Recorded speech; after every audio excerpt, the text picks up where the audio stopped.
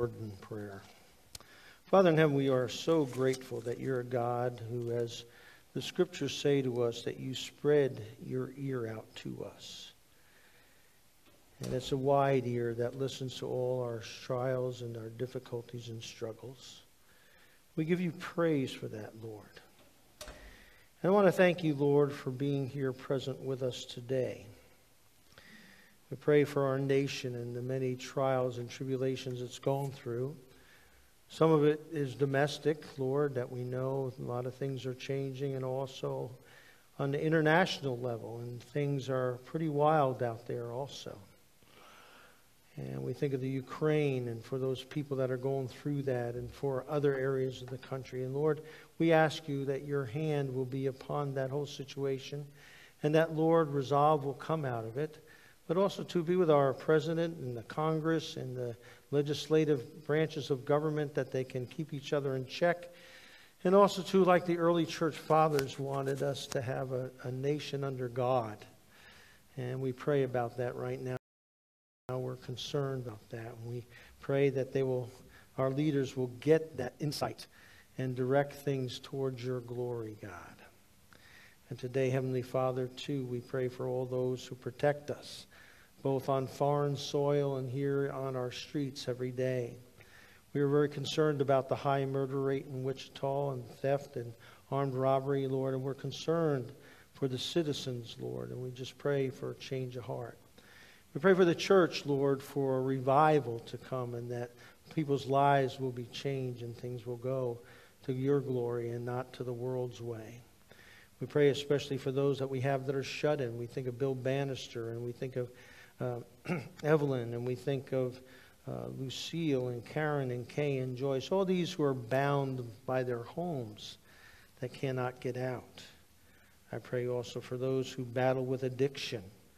We know some people that we work with and tried to help, for Ryan, for Jordan, for David, for Rick, for Ricky, for Eric, and for Mitch, all these who are battling and under the oppression of the demon of drug addiction, and for families that we know that have lost loved ones to fentanyl and other drugs and overdose.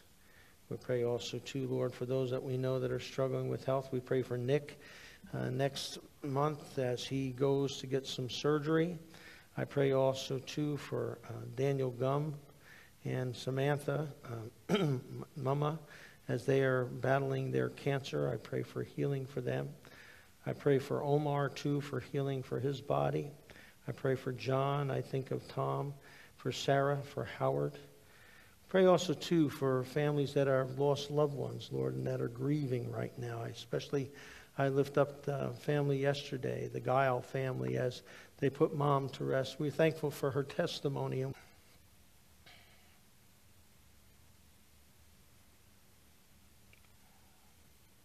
Thank you, Lord, for hearing our prayers. And now may the words of my mouth and the meditations of all of our hearts be acceptable in your sight. O God, our rock and our Redeemer. Amen. Well, as I said, I'm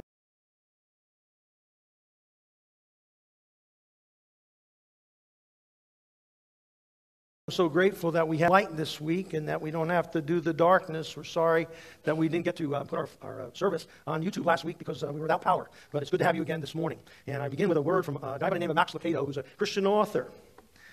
And when he was growing up as a young man, he was on a service team with his youth group, and they would go out and bring communion to people that were shut in. And they came upon this fellow that was in the hospital, and him and his other 16-year-old buddy went in to talk to the guy, but the guy was dead to sleep. And they tried every which way to wake this guy up, and he would not wake up.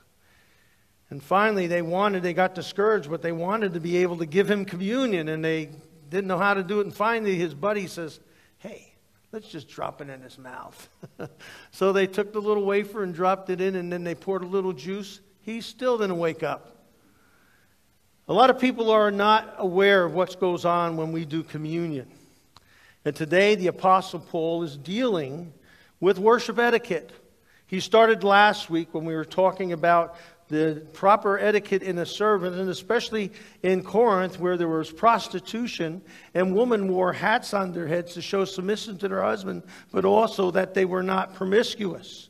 And in that society, women wore hats and long hair to show that they were not promiscuous.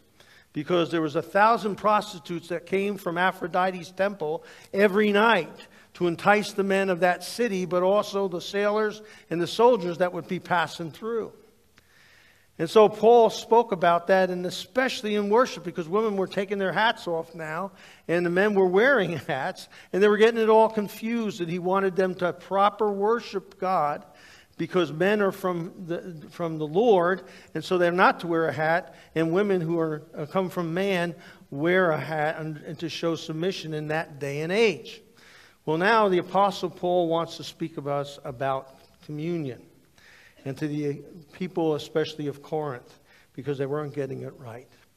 If you remember, Corinth was that little isthmus that sailors would come upon, and they would move their goods across the 3-mile hike rather than go 200 miles around the bottom of Greece, and that they would use it to speed up their process of getting their goods to their people that they were taking them to. And what we knew, though, that Paul started this church, and he started it, but they began to have problems right away. For a year and a half he was there, and then finally that he had to leave. And what happened, though, that there were problems, that Cleos sent him a letter. And he wrote a first letter getting on the people that were causing the problems and divisions. But then he wrote this second letter to follow that up. And that second letter is what we know as 1 Corinthians. And he speaks to them about the divisions, how they were praying favorites in the Christian world, who was their celebrity speaker that they wanted to hear. And they also had issues with sexuality, of course, because it was a highly sexual community that they were living in. And they wanted to know what was right and what was wrong. Some of them were even on their way home from Bible study, stopping and visiting with a prostitute, or they were stopping and getting drunk. And Paul said, this is never to be. And he talked about the institution of marriage. Then he also talked about those gray areas that we deal with. You know, when God doesn't say, thus saith the Lord, but how do you deal with it? And one of the things he says, there's a lot of things we as Christians can do, but we don't do, because if we do them, they can bring us under slavery, and so we don't do them. My dad did not drink because he was fearful that and I don't drink either because I was fearful that gene in my family background, both sides had alcoholism. So I've resisted drinking my whole life. And the reason I've done it is because of that, and because I know it can make me a slave. Paul also talked about things that we can do, but if they offend our brother and sister, we don't do them, because we think highly of them and we don't want to bring them down. So even though we can do them, if somebody else struggles, we don't do it. I remember we had a gal in our discipleship team back in the East Coast, and she used to go to discos before she came to Christ, and she knew how to pick up guys that were really easy for her, and she couldn't go into the disco, so we didn't assign her jobs to go into bars or discos, because that's where she used to do her picking up guys all the time to feel comfort and feel peace in her heart, when she never got it anyway out of that. And so here the Apostle Paul now is speaking to us, though, a very serious matter, and that is the Lord's Supper. And it's sometimes people can take it, and we can take it, very nonchalantly. I've heard people say, yeah, when are we going to do the crackers and the juice? And that's being pretty flippant about something that was very important to God, as we will see to Paul today as he speaks to us. And so the Apostle Paul says, you know, I wish I had praise to give you in this area, but he says, I don't. You got a lot of problems here, and you need to clean it up. You got to get the right mindset for when you're having communion. And so Paul begins, and he starts out with basically saying to them, are you guys kidding me? This is actually going on in your services? Look what he says. But in giving the instruction, I do not praise you because you come together not for the better, but for the worse. For in the first place, when you come together as a church, I hear of divisions exist among you. And in part, I believe it. For there must also be factions among you, so that those who are approved may become evident among you. Therefore, when you meet together, It is not to eat the Lord's Supper. For in your eating, each other takes his own supper first. And one is hungry and another is drunk. What? Do you not have houses in which you can eat and drink? Or do you despise the church of God and shame those who have nothing? What shall I say to you? Shall I praise you? Is this not, I will not praise you.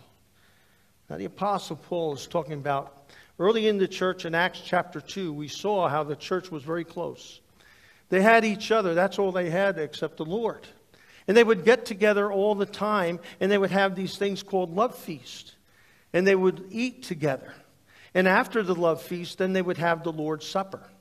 And they would finish it off with the Lord's Supper. But in doing so, there were things that were going on in Corinth that were not right. And what happened was it became to be a selfishness. That there were people who were eating very well, and then there was those who had no food at all and went away hungry from these supposed love feasts. And Paul confronts them right away. And you see, they didn't have sanctuaries like we have today. They went to people's houses. Aquila and Priscilla, they had a house. They were wealthy, but their house was above their work. And it was not big enough for the congregation. But there were other wealthy people. And back in the 1980s, when they did excavation about some of the houses, especially those outside of Corinth of the wealthy, they found that there was homes that were what they called is trilineum. And that is, they were 3 stages of the house. They had an area where the families sat around the table. Oftentimes it was a big table, maybe 12 seats. Then there was an area that held about 50 people. And then there was an area that was held over 100. And that the church would meet in these homes. But the tragedy of it is that the people who came to the love feast and ate there and had communion at the end were hurting those who were the outsiders. Those who were sitting out in the end part. And they were not getting anything, if not maybe a leftover or two, but they were not getting any food. And some of them were poor. And some of them had no food at all. And what Paul was saying, sadly, is that, the people that came, that sat around that table were taken care of immensely. The people in the middle were getting okay, but the people out here were just not getting much of anything. And he says to them, what kind of love is this? Were there even people who go away hungry and that don't have a thing to eat? Or wind up during the communion service, eat a lot of bread to fill their stomachs and even get drunk because they didn't have enough. Now, Bithynia, who was the governor of the time, wrote this to Pliny. He said, because of your arrogance of some people, there was not enough food for even us. And you didn't take care of us. In fact, you were stingy. And you took care of the people who were really high. But you didn't care for anybody else. This was what going on for the Christians in the first century as they met together to worship in homes. There was a discrimination that was so wrong. They were abusing the Lord's Supper. And what a wonderful thing that Paul confronts them with indignation. He said, how could you even say this and allow this to take place? I remember as a child, we used to have Sunday school picnics. And those Sunday school picnics were great. One of the favorite things that I loved to see, the competition of the teenagers when I was little, as they did the egg toss contest. You know that one. You take the egg and your partner's over there and you flip it back, and you keep on backing up and you're flipping. And usually somebody flips it a little bit harder, and when they catch it, it breaks in their hands and it goes all over. Well, this woman at her Sunday school picnic was leading this program. And they were doing that, and everybody was having a great time. But she noticed 2 little children off to the side. And as they were doing their brackets, one little boy came up to her and says, ma'am, if you have any eggs left over, can we have them? Because we don't have any eggs in our home. And immediately her heart was struck. Here she was being very extravagant with these eggs and the food. And these little kids didn't even have eggs in their refrigerator. And so all of a sudden she took the bracket and shrunk it. And the game was over. And she had 2 cartons of eggs that she gave them to take home. Because she realized those 2 little children didn't have food at home. And then she organized people to bring them food. You see, this is what was going on in Paul's day. The poor who had come to Christ were not getting much of anything. No wonder Paul says why you have divisions. Why there's a separation. The Bible tells us that as we come to the communion table, there should be no differences. We should all be equal as we stand before Almighty God and receive by His grace, His mercy to us. And that no matter where we come from, where we've been, that we're all one in Jesus Christ. I watched this when I was growing up in the inner city church that I grew up in. And I saw my mom and dad. In fact, it pricked my heart yesterday to telling this story because the Phillies were playing in this World Series against the Astros. And in that day, there was a little kid by the name of Johnny Briggs. And my dad would teach him some baseball stuff. We'd clear the land, and the kids would come in from the ghetto's neighborhood, and he'd teach them baseball. My dad had played baseball and was with the Giants a little bit. And the kids just warmed. And I remember how when Sunday school came, and kids had what they called rickets, and they had all kinds of disease. And my mom would sometimes pull the infection off their head. She was a nurse, and then put ointment on it for them, and then bag up their what do you call it? Not Rick. It wasn't Rick. I can't remember what it was, but they'd bag up their clothing because if it had that stuff in it that they couldn't spread. But then we had Sunday school. This is the way it should be. And the way it should be in the church. One of the saddest things for us today in the Christian church, which Christ should bring us together, that on Sunday morning, one of the most segregated times in all of the history of the church is on Sunday mornings, when we should be together one in Christ. And here Paul is speaking about this. He says there shouldn't be differences.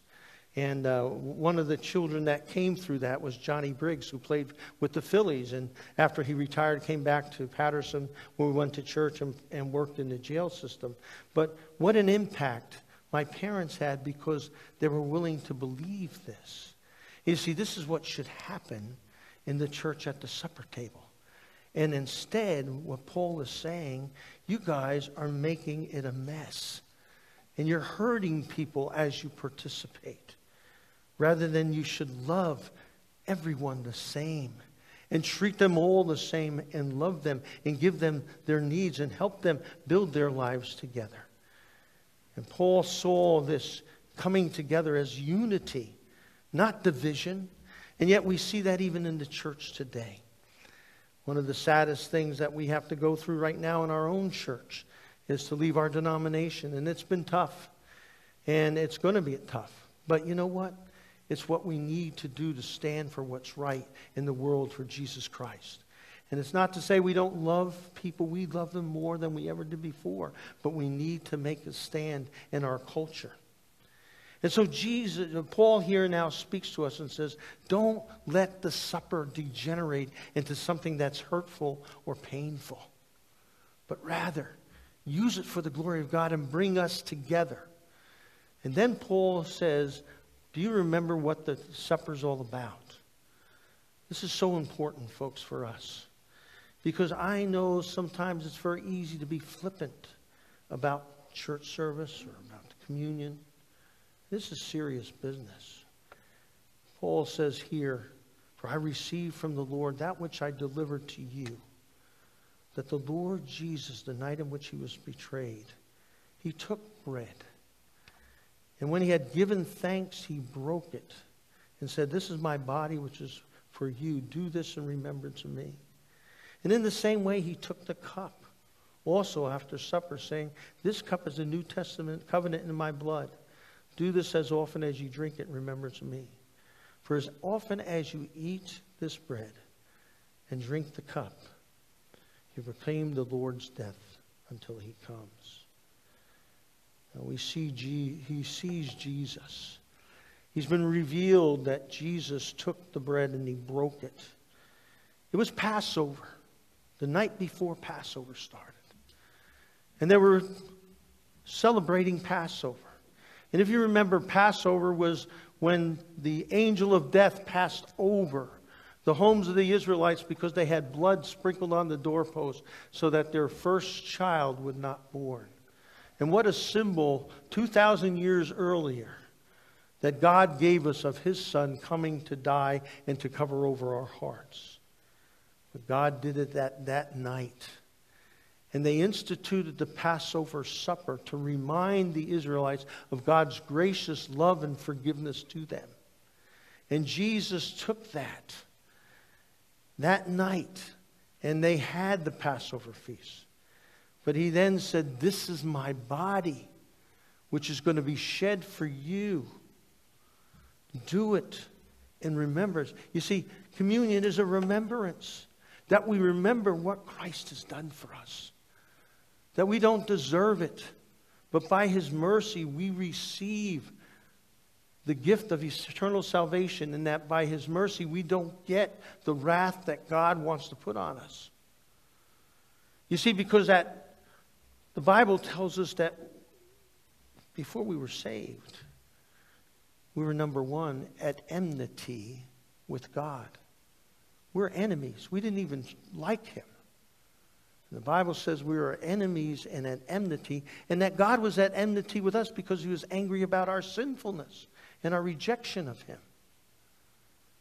But when Christ dies on the cross, he removes that enmity.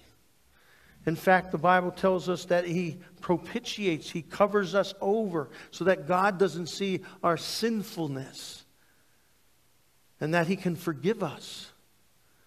That his blood is then shed to wash away our sinfulness and make us pure.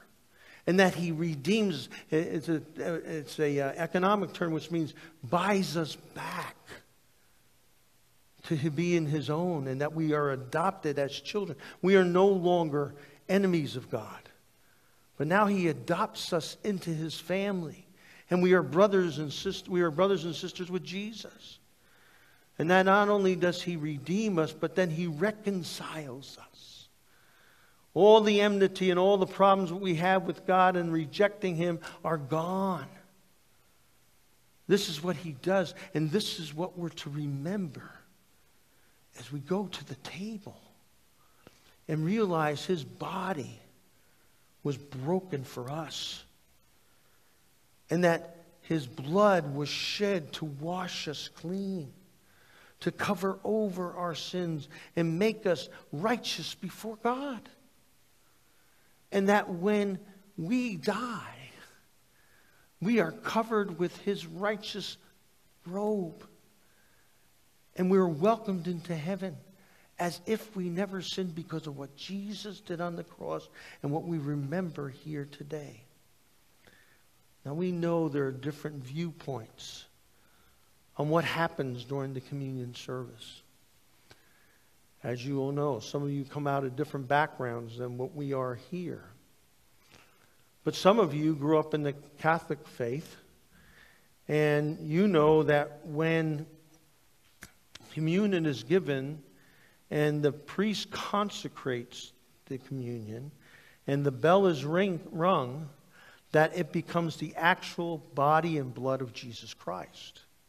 And that at that point then there's this mystical thing that takes place, and they actually become the body and blood of Christ. That's what the Catholics believe.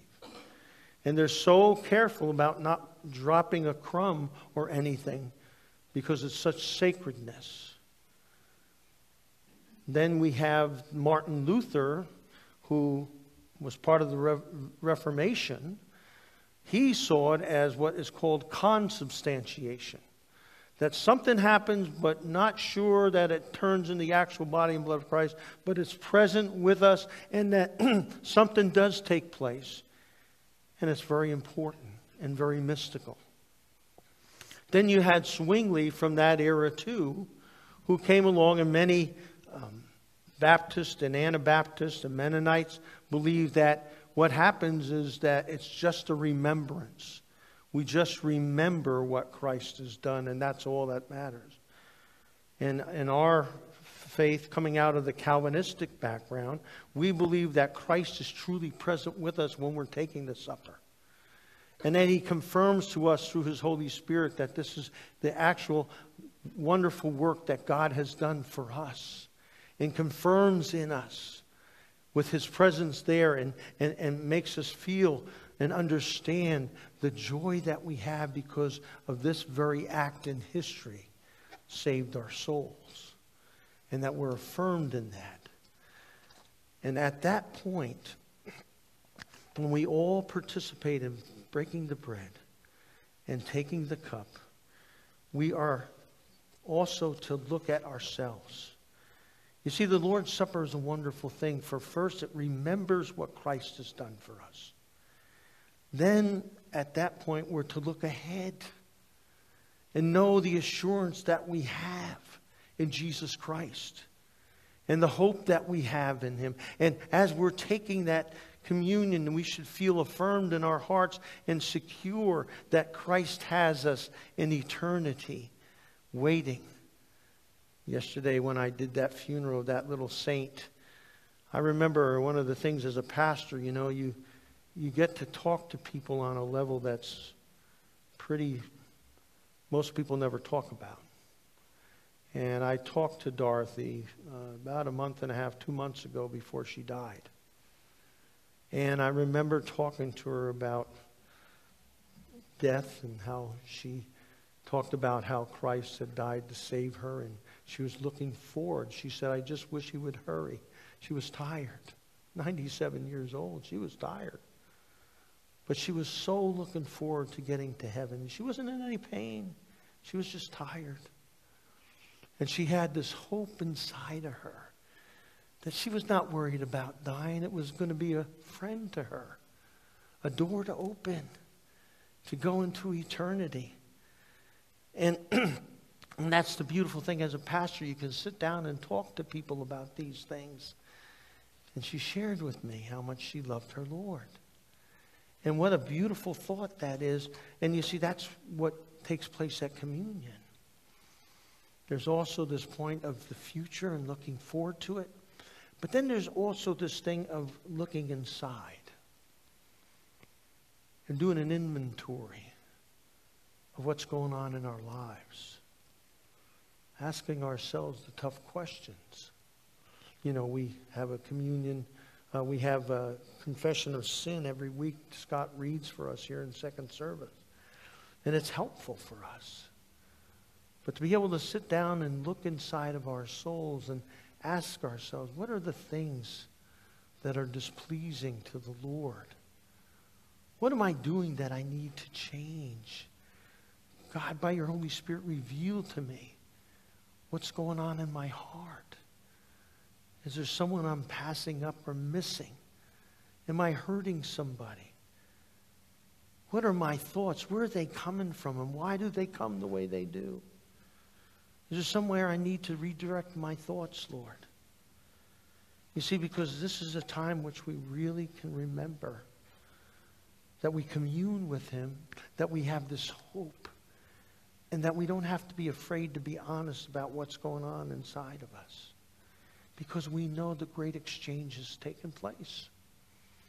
That our sin, when you accepted Jesus Christ, our sin came on Jesus.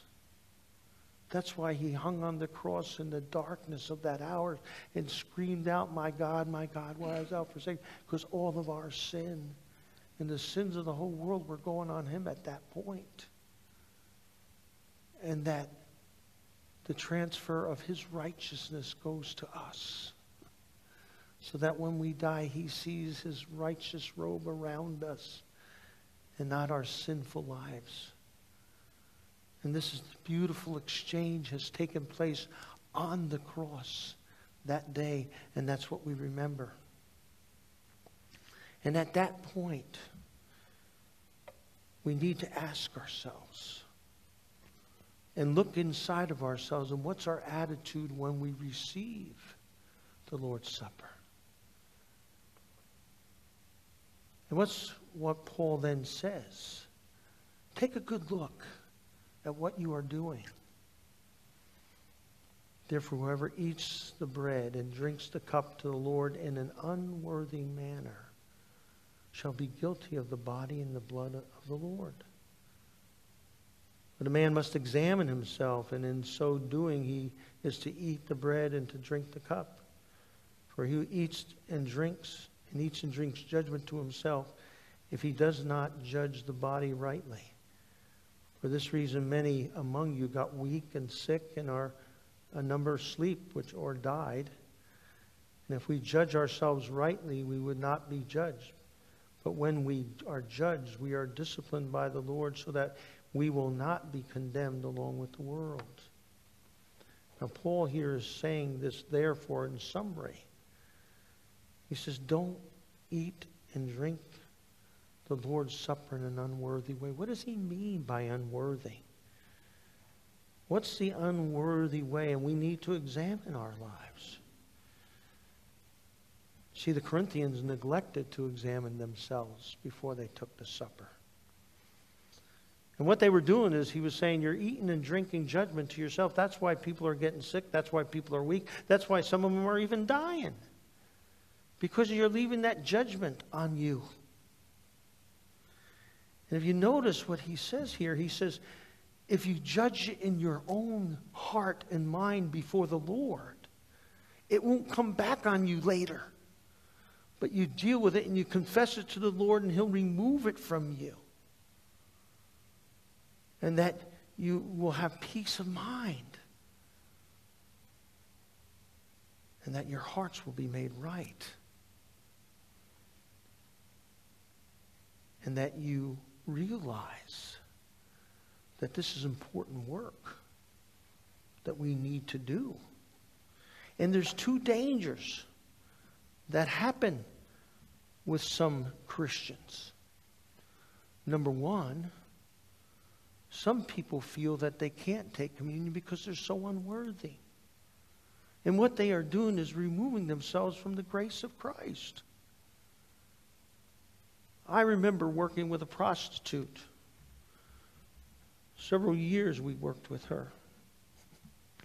And just towards the end of her life, just before she came and contracted AIDS, she finally gave her life to Christ. But I remember talking to her, and she would say, Pastor Dave, you do not know what I've done. You don't realize how bad I've been. You don't know who I've been with. You don't know even about the little old lady that I ripped off her purse to pay for my addiction. It still haunts me, she said. God wouldn't be able to forgive me. I said, Phyllis, honey, he wants to forgive you for it all. His grace is so greater than all our sin, honey. Just give him your heart, and he will forgive it, no matter how bad it was.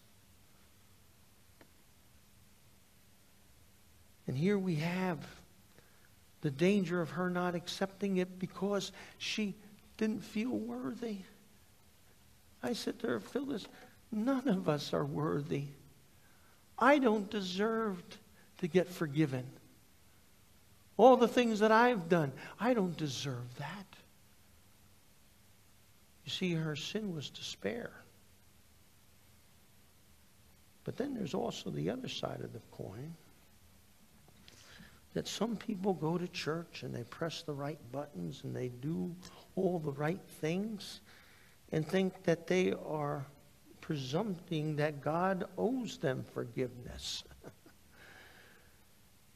The Bible tells us in Psalm 51 is what God wants from us and what it pleases him. Not burnt offerings, not tithing, not all that other stuff. But a broken heart. A contrite heart. That realizes that only God can forgive our sins. And that we trust him solely.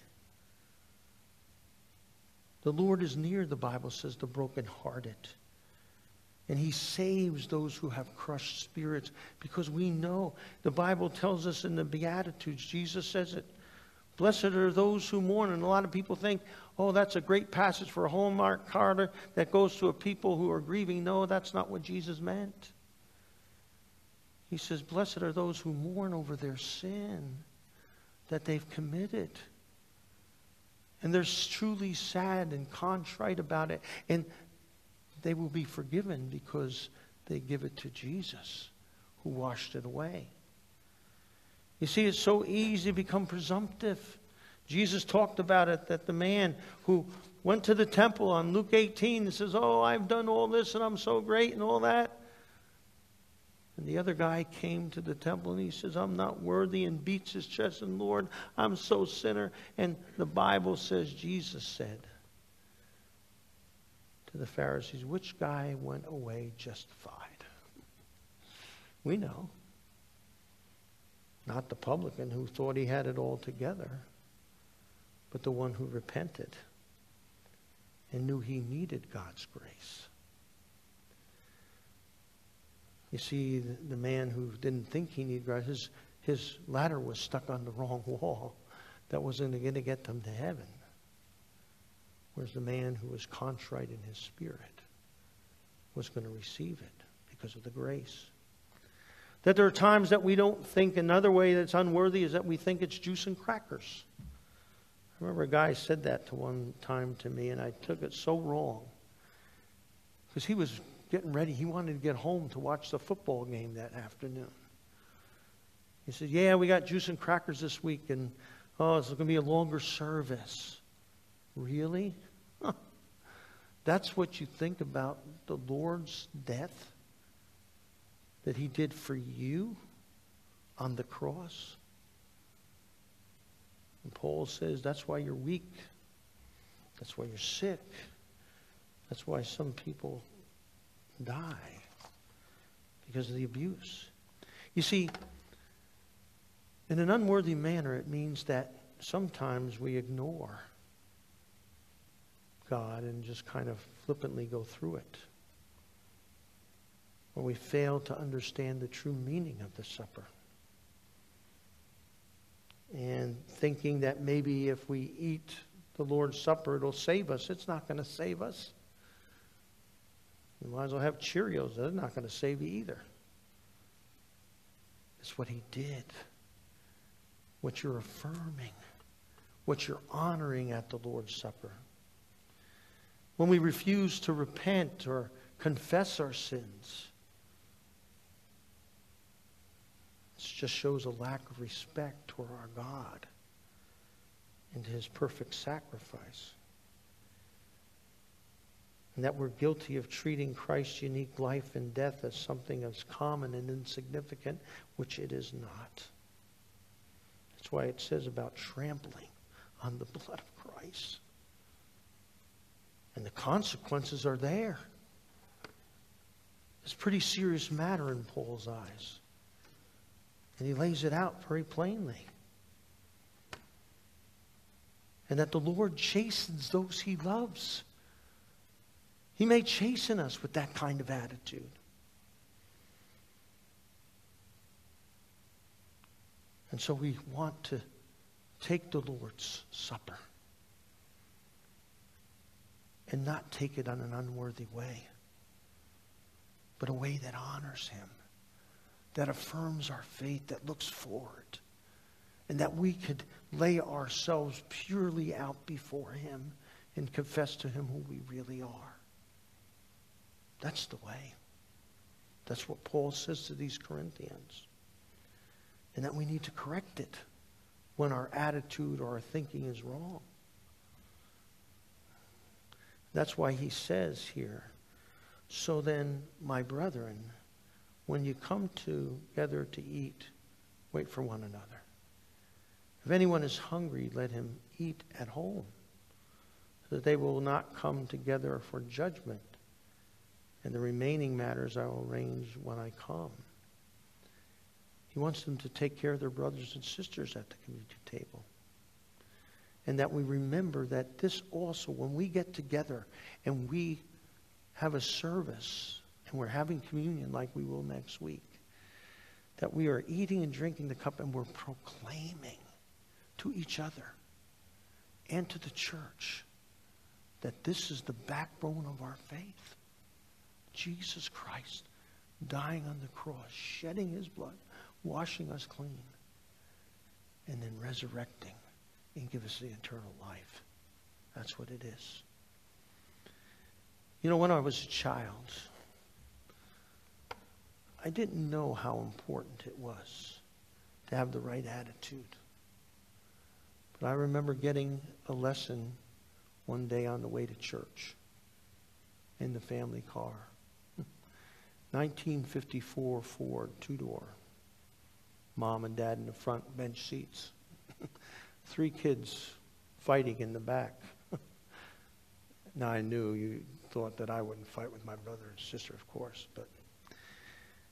And I can remember we were very quiet that Sunday as we're driving, because Mom and Dad are having a blowout fight. Oh, baby. We were singing things from my mother and father that we had never seen. And it was heated. And my dad was an elder in the church. And we were having communion Sunday, because communion Sunday only was 4 times a year. And he was supposed to, as a head elder, lead.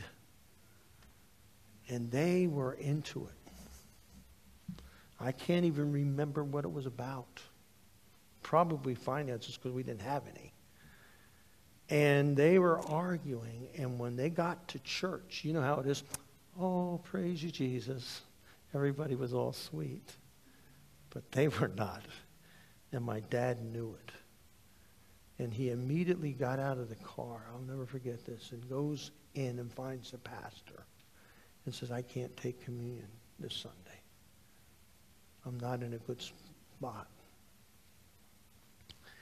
And usually, you know, we had these elders that when the pastor came in, and my brother's church still does it, they sit in the front row. Deacons on the one side and elders on the other. And my dad was not there. And I'm with my mother, about 4th seat down, pew. And I notice out of the corner of my eye, my dad sitting in the back pew. And when communion came, he usually was up there serving it. And he wasn't. And then when it came around, I noticed my mother passed the tray. Didn't take anything. And I watched my father when the tray came and he passed it and didn't take anything. Because they knew they were in the wrong space to honor the Lord. And I remember getting in the car after church with my brother and sister. We're like, whoa, what's going on here? And then about 5 minutes into the ride, it started. And all of a sudden, they were asking each other for forgiveness and apologizing for the way they acted and how wrong they were. Letting that come in between them. And then at the end of it, I'll never forget, we're just getting close to the driveway, and he did it. He put his arm up like this, and she came across the bench seat, and he hugged her and kissed her. And us kids are going, oh! You know how that is. We were all embarrassed. But they had forgiven each other. And that's what happens at the table. When it truly means so much to us that we're willing to forgive each other and receive the forgiveness from God that we so desperately need. Let's pray together. Lord, I just want to thank you for this day and for the blessing, Lord, it is to us to receive the gift of taking communion together. And that we know that we can be forgiven because you have done that already. And that we can forgive each other and love each other in a deeper way than we could ever before. I thank you, Lord, for giving us this instruction through Paul today. Help us, Lord, to really utilize and appreciate this love that you show us in a very visible way when we come together and receive communion. And it's through Jesus Christ I pray this. Amen. Please rise for the benediction, and then we can sing our closing song. And now the grace of the Lord Jesus Christ, God's ever love for you, and the power of the Holy Spirit infect our lives and the people around us. Amen. My peace I give unto you.